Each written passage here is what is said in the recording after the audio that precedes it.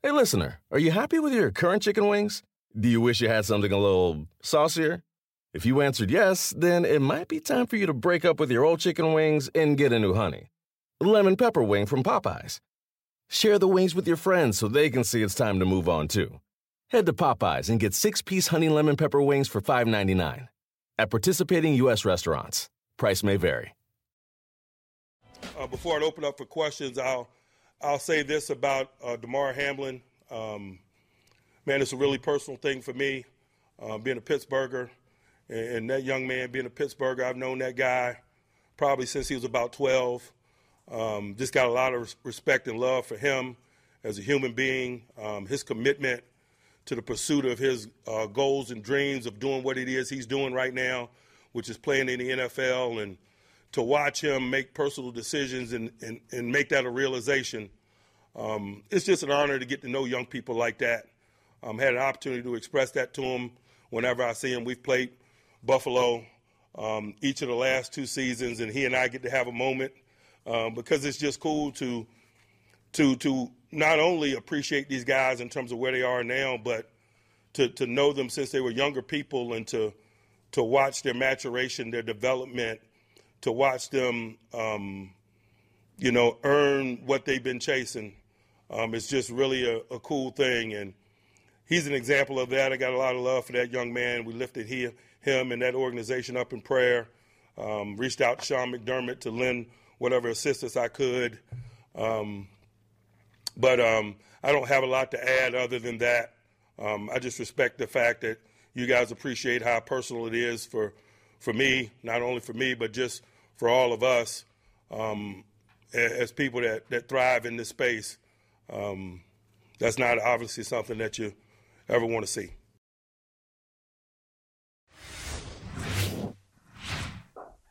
Welcome to Brother from Another, somber edition of Brother from Another. That was Steelers coach Mike Tomlin talking about Damar Hamlin, and we all know that name now, Jim Trotter and Mike Florio. We know the name Damar Hamlin. A lot of us didn't know it before last night's scary incident in Cincinnati. You all saw it, Monday Night Football, Bills-Bengals. He makes the tackle of T. Higgins, gets back up and collapses, and they're working on him on the field close to 15, 16 minutes. And we know now he suffered cardiac arrest and spent the night in a Cincinnati hospital. He's still in Cincinnati in critical condition. I just want to know from both of you who've covered the NFL at a high level for many years. I'll start with you, Mike. Just what were your thoughts when you saw that happen and you saw a very bizarre night unfold? Well, it's the first time that we have seen something like this play out as the focal point of our shared collective football watching experience, with probably more than 20 million people, maybe well over 20 million people watching simultaneously on ABC and ESPN as this transpired. We know that the risk is there. We know that everyone who plays football accepts the risk of a very serious health outcome, but we rarely, if ever, witness it. We know it happens at lower levels of the sport. We've never witnessed it at the professional level like this, to this magnitude. There have been players in the past who have died. Chuck Hughes had a heart attack and died during a game in the 70s. Corey Stringer died of heat stroke in training camp in Minnesota in 2001. But this was one where it was a shared collective experience, highly traumatic for the individuals on the field, traumatic for anyone who was watching, anyone who plays football. There's a lot to process, and I think a lot of people are still processing it now. You know, Mike, there were so many levels to this for me as I watched. Initially, when I saw it, I was watching with my wife, and my wife said, I wonder if he has a stinger or something, like there was a nerve impingement or something when he went back down. Never in the beginning did I think that obviously it was something this serious. And the first inclination that I got that it was something truly potentially catastrophic was the look on Josh Allen's face. I can't remember seeing something like that from a player during the course of a game. And that was when it hit me, because obviously in the audience watching on TV, we don't know that they're giving CPR. We don't know that there's a defibrillator out. And so when I saw Josh Allen's face, I was like, oh my God, this is far worse than anything I could have imagined or thought at that time.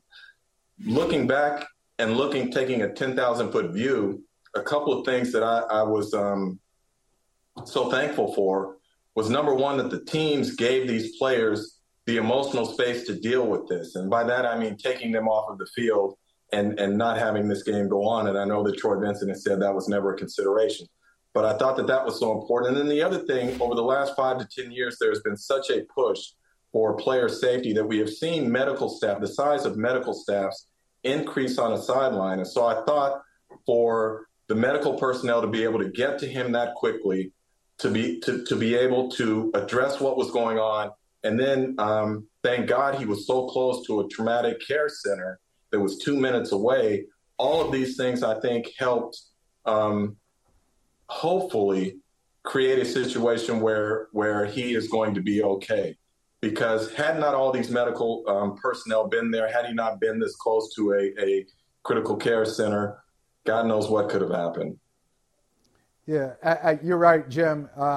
The stars, that's why I said the stars of the night really were the medical professionals who were put into a situation that, I guess as a professional, you always have to be alert and that anything could happen. Even if you're at a football game and it's Monday Night Football, you're a Bengals fan. I mean, think about what people thought going into that situation. Hey, these are two of the three best teams in the AFC, and the winner of this game might wind up with the number 1 seed. This is great. What a moment. Even if you're a medical professional, you're looking forward to a football game. You don't know that this is going to happen. It's rarely happened in the NFL. I thought they did a wonderful job. On the flip side, I'm not here to point fingers, Mike, but I do wonder why it took so long to cancel the game. Not to delay it, not to postpone it. Am I being unreasonable? I just think immediately the game should have been canceled. What do you think? My belief is that they have protocols in place for situations like this. And, Jim, I'm with you. I first realized this was more than the typical precautionary stretcher, backboard, immobilized, smart protocol. We see it happen once every 2 or 3 weeks. And it's always fine. And so you just expect they're being precautionary. And when you see Josh Allen's reaction, it's like, this is not the normal. We are taking every precaution in the interest of ensuring absolute positive, pristine health for this individual. There's something serious happening. And I think that people were just making decisions in real time, operating off of the standard manual. If, for example, and I don't know what it says, I don't know what the practice is, but I assume that after a certain period of downtime, due to the time spent addressing an on-field injury, there is an allowance for a period to warm up and continue the game, because that's what always happens. That's what football is. It's one big giant football machine, and the players are parts that get broken, get removed, and another player gets put in, and it keeps going 99.9% of the time. This is one of those instances where, no, wait a minute, we can't keep going. And I just think it took the human beings involved a period of time to come to that conclusion. And there probably will be reports that emerge, stories that are told, comments that come from players, coaches, other people connected to it as to how this happened. But I just think that it took time for folks to really get their brains around the idea that this isn't the standard situation of next man up. This is bigger, this is more serious, and these players cannot physically continue and mentally continue after what they've witnessed.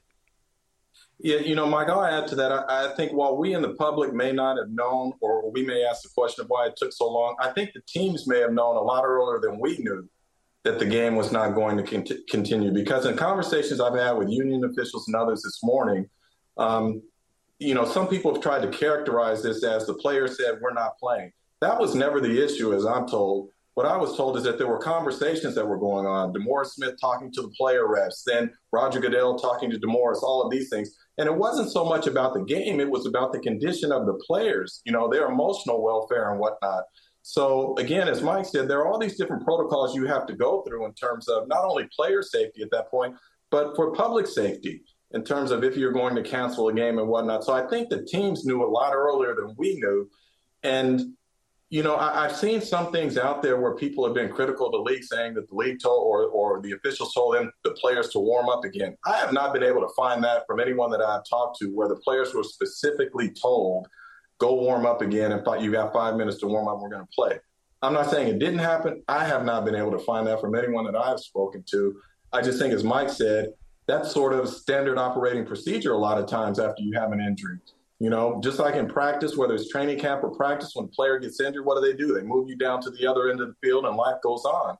But this was much more serious.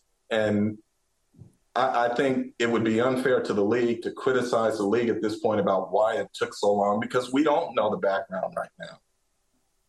Yeah, one of the things I'm encouraged by, just the response of people in a situation like this. As you said, Mike, you have human beings in real time, and in football and in life, you don't know how somebody's going to respond until something happens, and then they respond the best way they see fit. So think about this. The fans in Cincinnati, I thought, responded great, because it could be, you never know how a group of people, you have 60, 70,000 people. You don't know how they're going to respond. I thought it was an appropriate response from the fans. I thought Sean McDermott and Zach Taylor really displayed some leadership last night. And I love this one, Mike. Damar Hamlin has a foundation. He has this toy drive. He had a goal of reaching $2,500, a modest goal, $2,500. Millions of dollars have gone toward that toy drive, because there's been an outpouring of support and people trying to do anything they can, from posting on social media to praying for Damar Hamlin to donating to his foundation. So I would say the good part of this is the response of the public. Oh, that part of it has been incredible. It's up over 4.5 million. I just checked before we got started. And it's going to keep going up and up and up. We see this outpouring from time to time. And it all started with Bills fans. Remember a few years ago, the Bengals beat the Ravens to give the Bills a path to the playoffs. And Andy Dalton's foundation was flooded with donations from Bills fans. And then a couple of years ago, Josh Allen's grandmother died. Bills fans stepped up and made hundreds of thousands of dollars in donations in memory of his grandmother to the local children's hospital.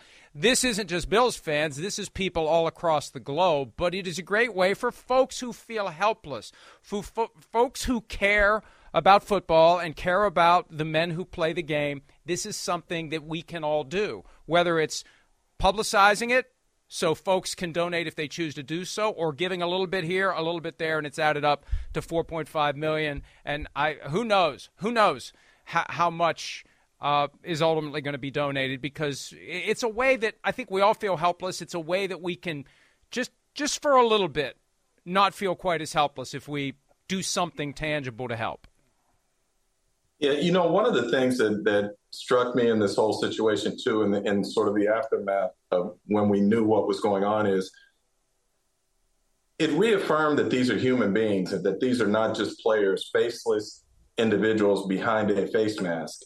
And it crossed NFL lines. I mean, after the Warriors game last night, Klay Thompson scores 54 or whatever. He sits down, and the first thing he does is talk about Damar Hamlin on behalf of himself and his organization.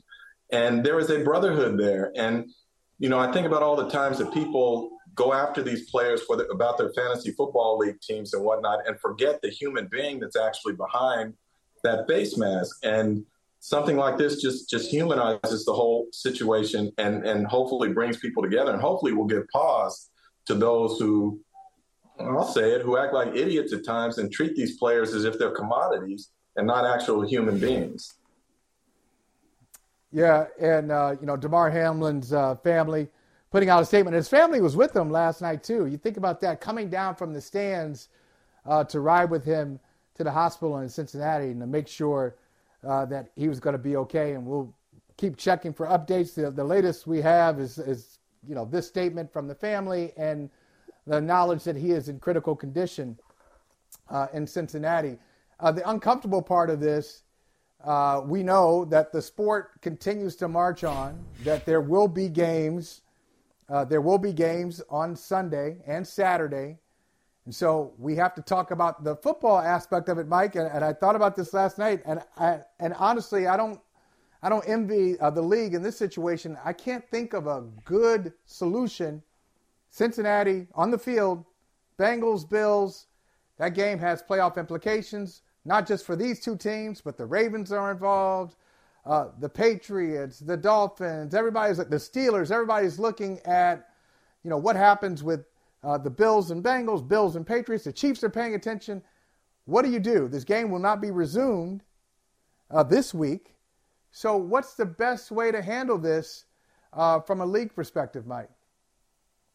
I think there's two possibilities. One would be to just cancel the game and go forward with the Bills and the Bengals playing 16, everyone else playing 17. You determine your seeding based upon winning percentages. The league was prepared to do that with the pandemic 2 years ago when there was an assumption that multiple games would be lost to the COVID outbreak, and we'd have to compare win percentages to determine the playoff trees. So they've at least crossed that bridge mentally within the league office. The other thing to do, and I don't know how practical this is, but they could do what happened back in 2001 after 9/11 when Week 2 was simply wiped out and tacked on to the very end of the regular season schedule. It became Week 18. All the games to be played Week 2 were played in what became Week 18. So you would play Bills-Bengals this weekend as the only game to be played. Week 18 would play out during what is now Wild Card Weekend. Everything pushes back, and you just remove the 2-week lag between the conference championships and the Super Bowl.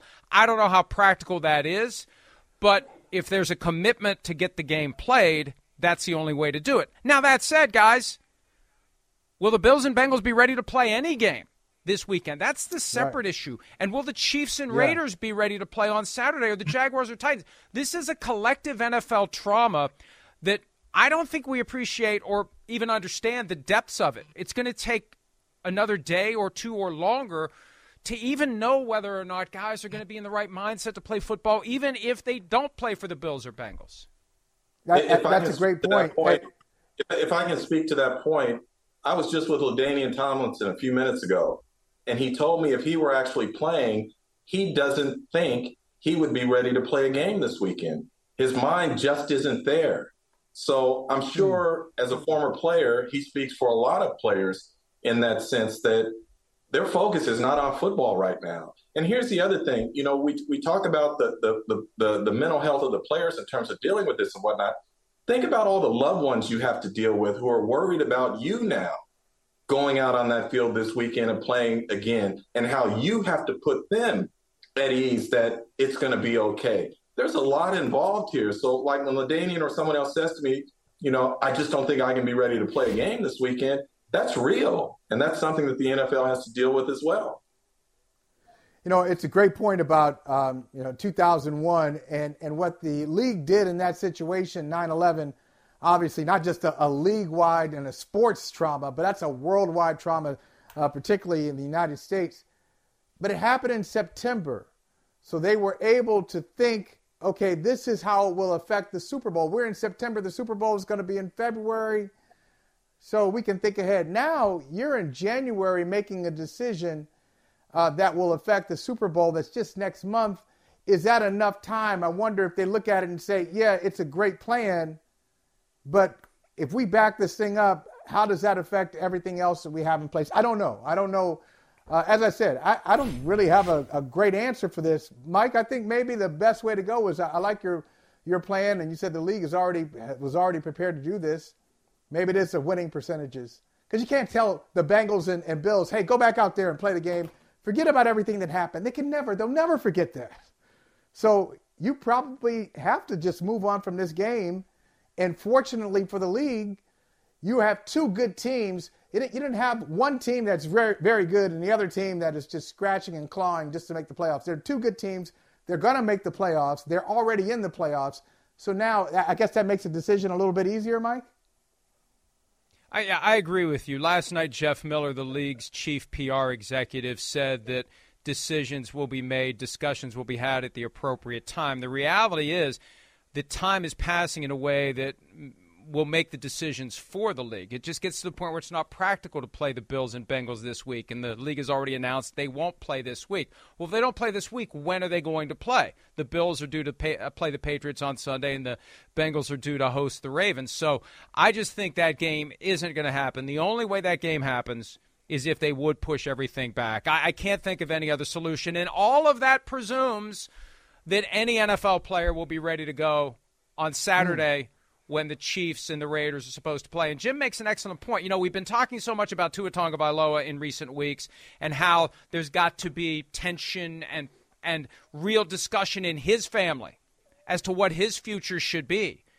Every guy that plays now is going to be dealing with those conversations because the terror that we saw resulting from what happened to Damar Hamlin is now something that we see can happen to any player at any time. And it's just something that, because it was unprecedented, you really don't think about it. Well, now it's something for people to think about and worry about. It's a lot to process in 4 days. And what do we always say, too? Video matters. This is an incident that took place in prime time in a game that everyone was waiting on. If this had happened on a Sunday, 10 a.m. game, West Coast time or whatever, it might be a little different because not the whole world isn't watching at that point. It's a regional game, that sort of thing. This was right in everyone's consciousness, right in their face and that sort of thing. So it hits even harder from that standpoint in terms of all of these emotions that everyone is dealing with at this point. So I'm with Mike. I don't see how you play this game again. And I think in a best case scenario, you do push everything back a week or eliminate that 2-week period in the Super Bowl. And the reality is here, Mike, to Mike's, you're never going to make everyone happy no matter what you decide. So simply do what's right and do what's best. And you live with the consequences. That's the way I look at it at this point, because someone is always going to complain. Someone is always going to believe they got the short end of the stick or whatever. Just do what's right. Period. Yeah. I was going to say secondary point is, hey, what does the league do? But the primary point, and you guys have done a great job, a very eloquent job of really stating the issues. What happens with Damar Hamlin? Everybody is praying and hoping that he gets better and that his family is supported as they try to support him in this very scary moment for his family and for the sports family. Really, like any sports fan. I don't care who you are, who your primary team is. You're looking at Damar Hamlin and you want him to pull through this because that's all that really matters right now. Mike Florio, appreciate you. Check him out. Check him out on Football Night in America, ProFootballTalk.com, Pro Football Talk Live. You do a wonderful job of dealing with my brother Chris Sims a few times a week. It's not easy. We appreciate you, man. I know it's not. Thanks, guys. Good to see you. Thanks for having me, guys. Have a great day. The longest field goal ever attempted is 76 yards. The longest field goal ever missed? Also 76 yards. Why bring this up? Because knowing your limits matters, both when you're kicking a field goal and when you gamble. Betting more than you're comfortable with is like trying a 70-yard field goal. It probably won't go well. So set a limit when you gamble and stick to it. Want more helpful tips like this? Go to keepitfunohio.com for games, quizzes, and lots of ways to keep your gambling from getting out of hand. For the ones who work hard to ensure their crew can always go the extra mile, and the ones who get in early so everyone can go home on time, there's Grainger, offering professional-grade supplies backed by product experts so you can quickly and easily find what you need. Plus, you can count on access to a committed team ready to go the extra mile for you. Call, click Grainger.com, or just stop by. Grainger, for the ones who get it done. Do you want a beautiful lawn? Enter TruGreen, the easiest way to get a great lawn. Just water and mow, and they'll do the rest. Weed control, fertilization, aeration, and more. TruGreen is the official lawn care treatment provider of the PGA Tour, and they have a verified best price, which guarantees you the lowest price with no compromise on quality. You do you. Let TruGreen do your lawn care. Visit TruGreen.com, TruGreen.com, to get the best lawn at the best price with the best people. Guaranteed. Jim Trotter, you may not remember this. We did a podcast with Michael Smith. You remember Michael Smith, don't you? Michael Smith and I, we did a podcast with you and Steve Weish.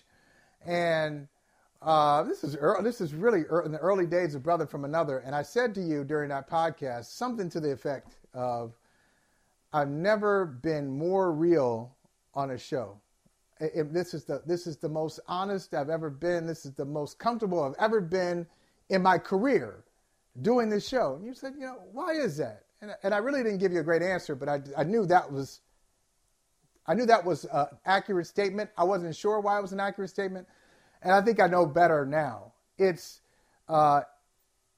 like-minded people. It's no filter. Nobody's hovering and telling us what we can and cannot do. It's a great working environment. It's people I know outside of a sports realm that I work with, people I truly care about and love. And so that makes a big difference. And we can talk about anything. We talk about anything without really tiptoeing around it. So I'll tell you, I'm going to share a conversation I had with our producer, Gary Carter, probably like around 1:45, 1:50. So roughly, a couple hours ago, not even a couple hours ago. And he said, are we really going to do feeds today? It just feels wrong to do feeds today. It feels wrong to talk about anything beyond Damar Hamlin. And I said, I understand that. And we all want the best for Damar Hamlin, but we also we got a job to do. We have a show to do. And not that if we do our show, that doesn't mean we're being disrespectful to Damar Hamlin. And he was uncomfortable with it. We went back and forth. Thought it was a healthy conversation. There's no consensus. I mean, he feels how he feels. I feel the way I feel. I'd like to know how you feel. Do you feel, and not just this show, any other show? Because I heard Dan Patrick earlier, and Patrick said, well, it's not going to be perfect. He said, we're going to do our show today pretty much what you expect our show to be, and we may not get it exactly right, but we're going to do it because the train continues to move, and we do recognize the gravity of the situation with Damar Hamlin, and we'll talk about it, but we'll also do a show. And it's a tricky point. Nobody's right. Nobody's wrong. I just wondered, I think it's a good conversation. What do you think? Yeah, one of the things, and before I hit that, in talking about, I think, why you feel so comfortable with the show too is, at least from my perspective, I'll speak me being on this show, is that there's a respect factor as well for differences of opinion. And you know that if we don't agree on something, the one thing we know is that we all come from a good place, regardless of what we're talking about. And so we respect our differences, so to speak. And that plays for me a big role in terms of comfort level. As it relates to this story, it's funny you say that. I was having a conversation with someone because we were today recording a show on the announcement of the Hall of Fame finalists, right? And the show is supposed to air tonight. Well, it's being delayed until tomorrow because of what took place. And we were having a discussion about it, and I said, in no way do I mean to be insensitive here. I pray for Damar just like everyone else and his family and everything. But life isn't going to stop because of this. So we can do two things at once. We can pray for Damar, hope for the best for him, and cover that story as news warrants, and still do the other things that we have to do. In terms of last night's coverage, as great a job as ESPN did, I remember saying to my wife, man, this is getting uncomfortable because they keep putting these people on air with no advancing of the story. And so you're essentially saying the same thing over and over and over, and you could tell that they were uncomfortable. But yeah, they were. You had to fill that time. So there's a part of me that feels that way now. If we don't have anything to advance the story, how much more can we continue to talk about it until there is news, right? Yeah, I agree. And that was part of the conversation last night too. It's interesting that you saw it that way. I did too. Look, and look, this is what we know this, and maybe the people watching and listening on Sirius XM Channel 85, watching on YouTube, PeacockTV.com, maybe the people who are not in the business don't understand how critical networks are of one another, how critical media people are of one another, critical/competitive, in any way you want to describe it. So as ESPN is doing its coverage last night, certainly being judged by CBS, NBC, Fox, okay, how did they do that? And I watched it, and I said, okay, you know what's happening to them? They're stunned. They're stunned, and they're a step slow because they're stunned, and they are not thinking like journalists. And I guess that would happen to all of us. That could happen to all of us because You're a human before you're a journalist, I hope. So you're thinking, oh, this is awful. I've never seen anything like this before.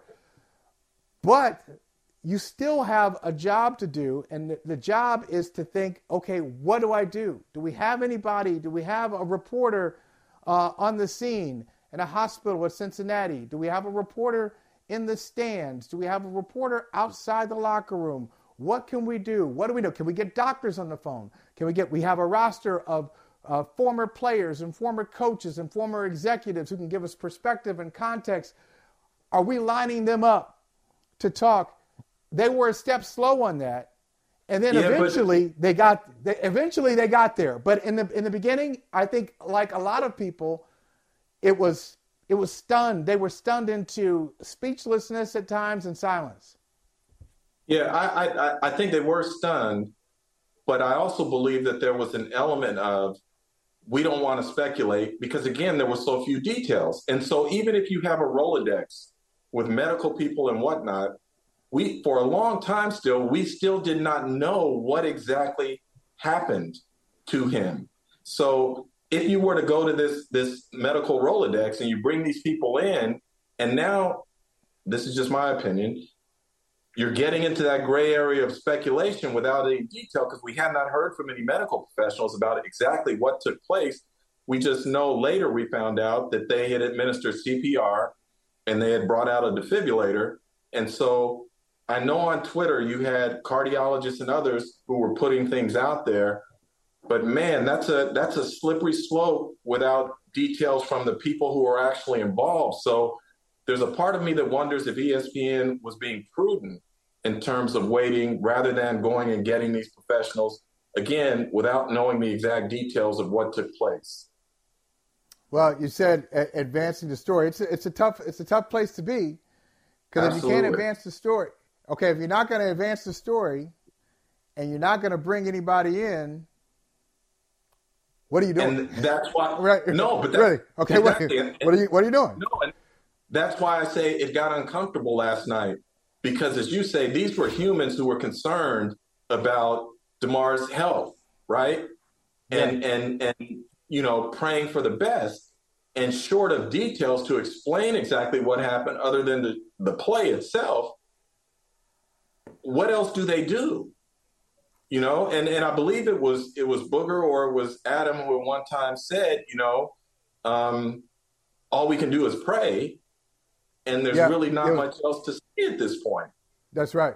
Yet you still have a job to do, which is to fill that airtime. It was a tough spot, and this is something I think you and I both teach. And I think this is the type of situation that will be talked about in classes in terms of coverage and how do you go about covering a situation like that? What do you do? And if nothing else, what it also does for the other networks is, if they are smart, is that what do you do? It's just like if you want to be a head coach one day. When you're on the sideline or things take place, you try and put yourself in the shoes of the current head coach and say, what would I do in this situation? And I think every network and the league going forward as well will now say, if we find ourselves in this situation again, what do we do? How do we handle it? There will be discussions, which I think are positive. Yeah, and I think it's also to go even further inside baseball / football, to go further inside. I think this is why you want to have in every situation.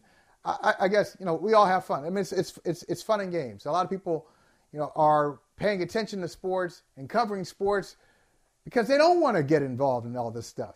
And I remember my second internship was in Cleveland at the Cleveland Plain Dealer. And I remember the managing editor, because I was begging for an internship, give me an internship, please, begging. She's like, hey, I have good news and bad news for you. She said, here's the bad news.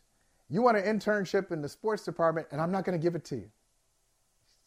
You're not allowed. She said, you're not allowed to go to the sports department. I said, oh, man, okay, really? She said, the good news is you're going to get an internship in news. You have to cover news because you never know what's going to happen. You really want to be a complete journalist, you have to cover the news when it happens. Preach. So That was I was covering cops. I was covering City Hall. I was covering school committee meetings, fires, drownings, some unfortunate things. And, okay, it was good experience. But then after that internship, I said, now I know I really do want to be a sports reporter. I don't know if I want to spend my life doing this. But if you need to do it, you got to be able to handle it. And so I would say if you're a network, hire people who understand the news. Even if they're in sports, who have news judgment and know what to do and know what to say and the phone calls to make when something happens. I'll go back to your area. Go back to the Bay Area, Trotter. Late 1980s, Al Michaels was the first word on this. Remember the earthquake? 1989 Absolutely. World Series, A's, Giants. I think we're having an earthquake, and then power goes out. He was, you don't have time to we're going to get our news people on the scene. You may not be able to get them there. Al Michaels is your news person. Your broadcast, your play-by-play person, your commentator may have to be your news operation until reinforcements come. No, I mean, if we're talking about this from a journalism standpoint, I think you're absolutely correct. There's a reason why when I was in college, 75% of our coursework was outside the School of Communications. Why? Because all these other things come into play. I remember they told me I had to take economics. They told me I had to take chemistry, anatomy and chemistry. They told me that I had to take all these different courses. And I'm like, why? I want to be a sports writer.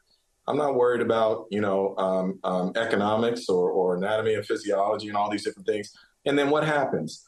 You go on a beat and you start covering it, and all of a sudden, what are you writing about? Contracts. So you're talking about economics, or you have injuries. All of a sudden, you're talking about anatomy and physiology. So all these different things now come into play. And it wasn't until I actually got into the field that I understood that. The other thing I remember, we had fires in Northern California, crazy wildfires, right? And one of our reporters was up in the Bay Area covering an event. And so he starts covering these fires for our newspaper. And I remember there were people at the newspaper who were shocked, it was a big deal that a sports writer was actually writing news, on fire. And I'm like, he's a journalist, and that's what we're supposed to be first and foremost. We're not supposed to be a sports writer. We are a journalist who happen to cover sports. And so I laughed during elections when all of a sudden it's all hands on deck and pizza's being brought in because they're working on deadline and that sort of thing late at night. I'm like, we do that every night. That's right. Yeah, that happens. Yeah. So, look, I think you're right. I think, and that's why I always preach in terms of news desks, in terms of senior management in the newsroom and all these things, that you need different people from all different backgrounds, all different races, all these other things, because all of those different life experience, all those different perspectives and everything else come into play at a time where you might not be expecting it, and it's invaluable. So I'm with you on that point, See, I told you, Jim, can I tell the people before we start this segment, I said, Jim, I'm not going to tell you what we're going to talk about, but you're going to have an opinion on it. He said, man, why are you trying to do this to me? I said, don't trust me, you'll be fine. So Jim, of course, as usual, smart stuff. You can't help it. You can't help yourself, man. You take on a topic and you make it make sense. Let's take a break and come back and talk to some more smart people here on Brother from Another. The longest field goal ever attempted is 76 yards. The longest field goal ever missed? Also 76 yards. Why bring this up? Because knowing your limits matters, both when you're kicking a field goal and when you gamble. Betting more than you're comfortable with is like trying a 70-yard field goal. It probably won't go well. So set a limit when you gamble and stick to it. Want more helpful tips like this? Go to keepitfunohio.com for games, quizzes, and lots of ways to keep your gambling from getting out of hand. Do you want a beautiful lawn? Enter TruGreen, the easiest way to get a great lawn. Just water and mow, and they'll do the rest. Weed control, fertilization, aeration, and more. TruGreen is the official lawn care treatment provider of the PGA Tour, and they have a verified best price, which guarantees you the lowest price with no compromise on quality. You do you. Let TruGreen do your lawn care. Visit TruGreen.com. TRUGREEN.com to get the best lawn at the best price with the best people. Guaranteed. Start clean with Clorox, because Clorox delivers a powerful clean every time. Because messes happen. Because... Hey, listen. Remember how you told me to toss those takeout containers before we left for vacation? And you were like, I'm serious. If that leaks over the counter, it'll be a slimy abomination by the time I get back. And I was like, yeah, of course. Don't worry about it. I won't forget. Well... Ooh, yeah, that happens. So start clean with Clorox. Use Clorox products as directed. Rinse after use if in contact with food surface. Welcome back to the show. Lead story, not just in sports, but really in the country, particularly last night. Buffalo Bills safety Damar Hamlin. You saw it playing the Bengals last night. He made a tackle of T. Higgins. He got back up. He collapsed. We know now suffered cardiac arrest, taken to a Cincinnati hospital where he remains in critical condition. And we will give you any kind of updates. We get any new information we get, we will present it to you. Right now, I told you before we went to the break, we're going to bring in more smart people to talk to on Brother from Another, making her Brother from Another debut. This is exciting. You got Rita Hubbard here. Rita, thank you for joining the show. How you doing today? Happy New Year, all that good stuff.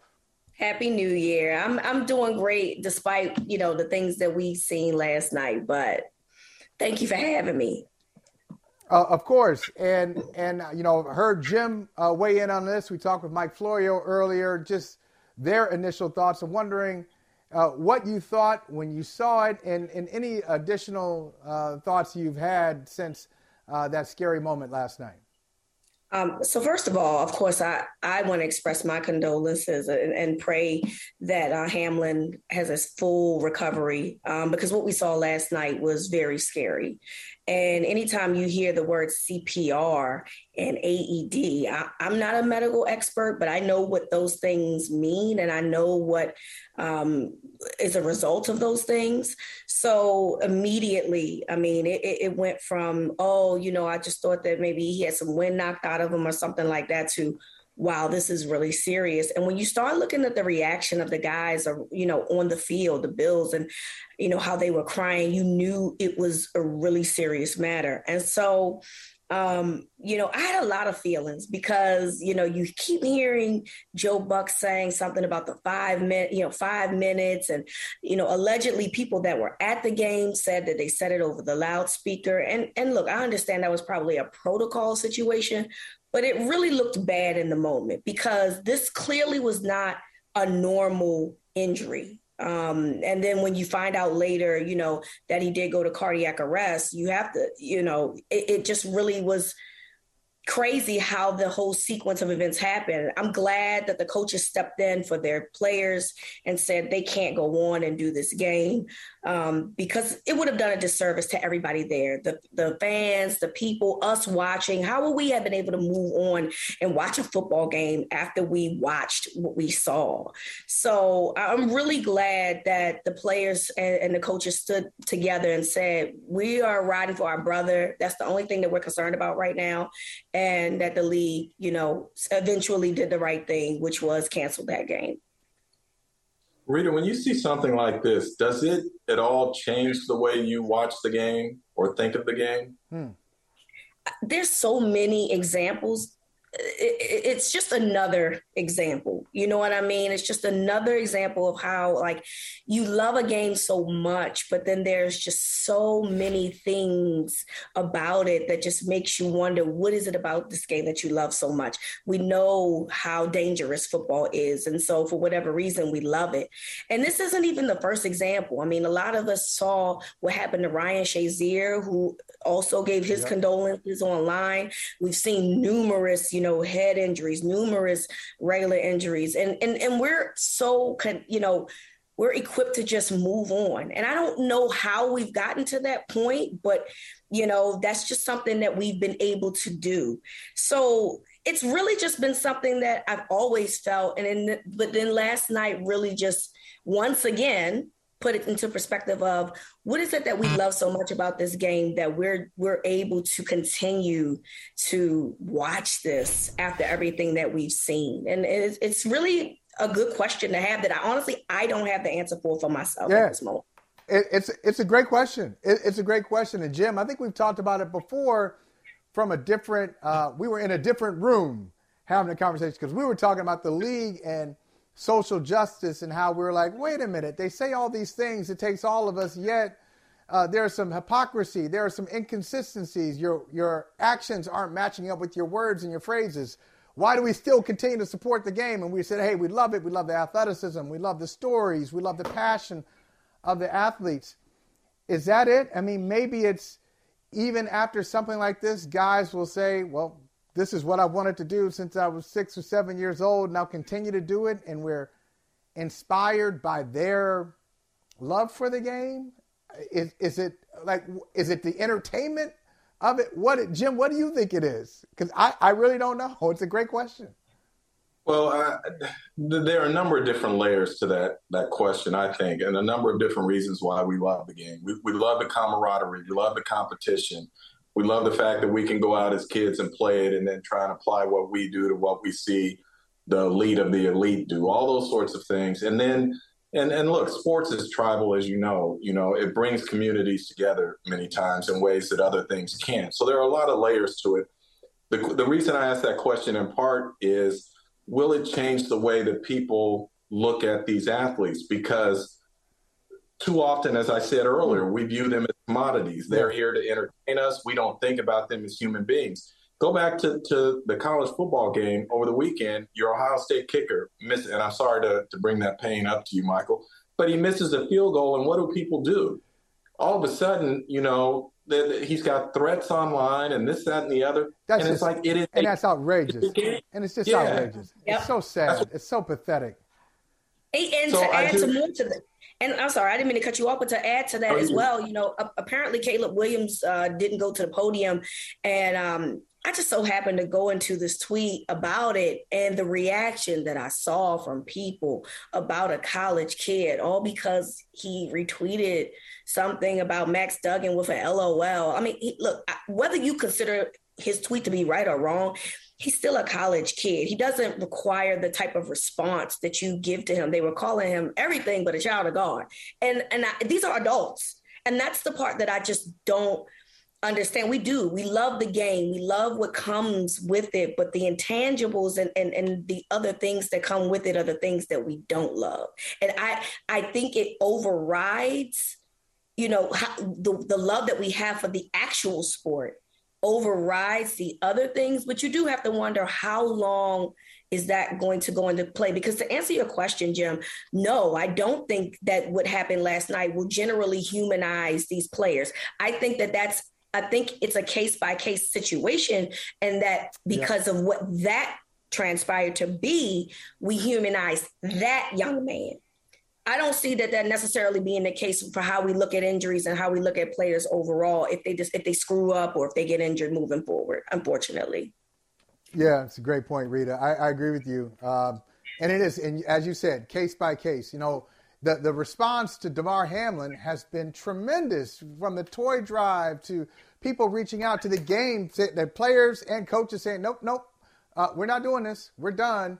And this is a guy, I'm sure if you're a University of Pittsburgh fan, if you're a Western Pennsylvanian, you've heard that name before. But a lot of us, and a Bills fan, obviously, but a lot of us never heard of Damar. He's just in his second year in the league. This is his first really breakout season. A lot of us didn't know him before last night, and yet the response has really been lovely. I want to ask you this, Rita. This weekend, supposedly, unless something changes, it's going to be a Ravens-Bengals game for the AFC North. The eyes of the league going to be on the Ravens in Cincinnati again. Second week in a row. Cincinnati last night, Cincinnati and the Ravens on Sunday. What do you think that atmosphere will be like, based on what you know about Ravens fans and the passion for this team? What do you think that response is going to be like? I mean, it's in Cincinnati, so the response is going to be great there. But if you're asking me the temperature of the Ravens flock fan base, it is not one of that is very good right now. It's very cold over here because Tyler Huntley has played, the last 4.5 weeks. So the Ravens offensively are nothing without Lamar Jackson, quite frankly. And if Lamar does not play on Sunday, then the trend will continue. I looked up the stats, and in the last 4 games, they scored 3 offensive touchdowns, 3. So they've been scoring off of field goals. And, this NBC also brought up the fact of when Lamar plays, they average 28 points per game, but when he doesn't play, they average 18, and that's par for the course what they have right now. They're not well equipped on offense from a skill player position outside of Mark Andrews and the running backs. Their defense, you're asking them to do too much because you can't score offensive points. So over here, it's gloom and doom. Now, but Rita, to the point of what we are talking about today, Lamar has been out. And I wonder, these players the public who views athletes as there for their entertainment, have you seen any change in how they view Lamar and the fact that he has missed these recent games? Post Hamlin or just generally? No. Just generally. So, it's funny because. Well, let me, if I could, let me give you this as background. Okay. So unsolicited, I had a player stop me over the weekend and say, Lamar is not coming back this year. And I said, what do you mean? And he said, if he has a PCL injury, as they say, and if it's a grade 2 sprain, he said, I suffered a grade 2 sprain in week 1. And he said, I'm still not right. And the only reason I came back this weekend is because we had a shot at the playoffs and I wanted to try as best I could to be there for my team. Yeah. So that's the context of me asking that question to you. Wow. Is that if that is the injury Lamar has, this player is telling me I have the exact same thing and I'm still not right 16 weeks later. Yeah. And the thing that bothers me the most is that you have different people inputting their opinions about the situation, because you have a lot of people that are saying Lamar is quiet quitting and he's not playing because he doesn't have a new deal and all of these things. And, I wouldn't play if I were him. And then you have people who are saying, Lamar, he can't be asking for all of this money. This is the second year in a row that he's not played down a stretch. And, he's not, because there were some rumors swirling around that got debunked, but there was rumors going around that he wasn't showing up for his treatments and things. But, ultimately, I think this is so disrespectful.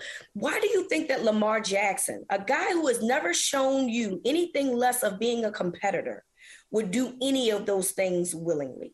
And the Ravens are in the playoffs. As good or bad as they look, they're in the playoffs. It's nothing they can do about it. For 1 second, why do you think that Lamar Jackson would not want to be out there with his teammates to try to win a Super Bowl? If anything, that increases his stock in order to get a new contract for more guaranteed money in which he's asking for. So I don't know why people have come up with these weird, suggestions about what it is that Lamar is doing. I agree. I think that he's not healthy. And that's where we are. I think it's nothing more, nothing less. But for whatever reason, it's not for whatever reason, he doesn't have a new contract. And we know that. And it's very possible he's going to be tagged this offseason. We're creating these scenarios that, try to make sense of all of this instead of just saying, okay, he's hurt and he can't play. It's that simple to me, Well, I gotta tell you, Rita, you have made a lot of sense. You have made a lot of sense in your Brother from Another debut. This is the first appearance of many. Great job. We love hearing from you. And look, just come on by. Come on by. Okay. Like we say to everybody, just swing by. Hey, I'm in the neighborhood. Swing on by. You can't tell me stuff like that because I am the person that will pop up. Okay, well, come on, pop up then. The longest field goal ever attempted is 76 yards. The longest field goal ever missed? Also 76 yards. Why bring this up? Because knowing your limits matters, both when you're kicking a field goal and when you gamble. Betting more than you're comfortable with is like trying a 70-yard field goal. It probably won't go well. So set a limit when you gamble and stick to it. Want more helpful tips like this? Go to keepitfunohio.com for games, quizzes, and lots of ways to keep your gambling from getting out of hand. Do you want a beautiful lawn? Enter TruGreen, the easiest way to get a great lawn. Just water and mow, and they'll do the rest. Weed control, fertilization, aeration, and more. TruGreen is the official lawn care treatment provider of the PGA Tour, and they have a verified best price, which guarantees you the lowest price with no compromise on quality. You do you. Let TruGreen do your lawn care. Visit TruGreen.com, TruGreen.com, to get the best lawn at the best price with the best people. Guaranteed. You know, Jim, you'll be surprised to hear this from me. I'm disappointed that the Ohio State kicker was getting a lot of pushback on social media. I was proud of him. I was proud of that team for coming within a point of upsetting the undefeated Georgia Bulldogs. How about that? You want to talk about humanity? I see the humanity. Moral victories? Michael Holley happy with a moral victory? What is moral going victory? on?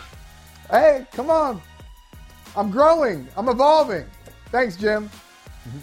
The longest field goal ever attempted is 76 yards. The longest field goal ever missed? Also 76 yards. Why bring this up?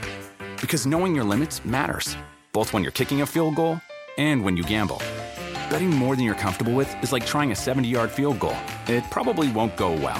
So set a limit when you gamble and stick to it. Want more helpful tips like this? Go to keepitfunohio.com for games, quizzes, and lots of ways to keep your gambling from getting out of hand.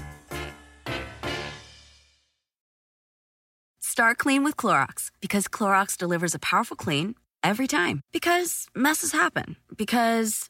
Hey, listen. Remember how you told me to toss those takeout containers before we left for vacation? And you were like, I'm serious. If that leaks over the counter, it'll be a slimy abomination by the time I get back. And I was like, yeah, of course. Don't worry about it. I won't forget. Well... Ooh, yeah, that happens. So start clean with Clorox. Use Clorox products as directed. Rinse after use if in contact with food surface.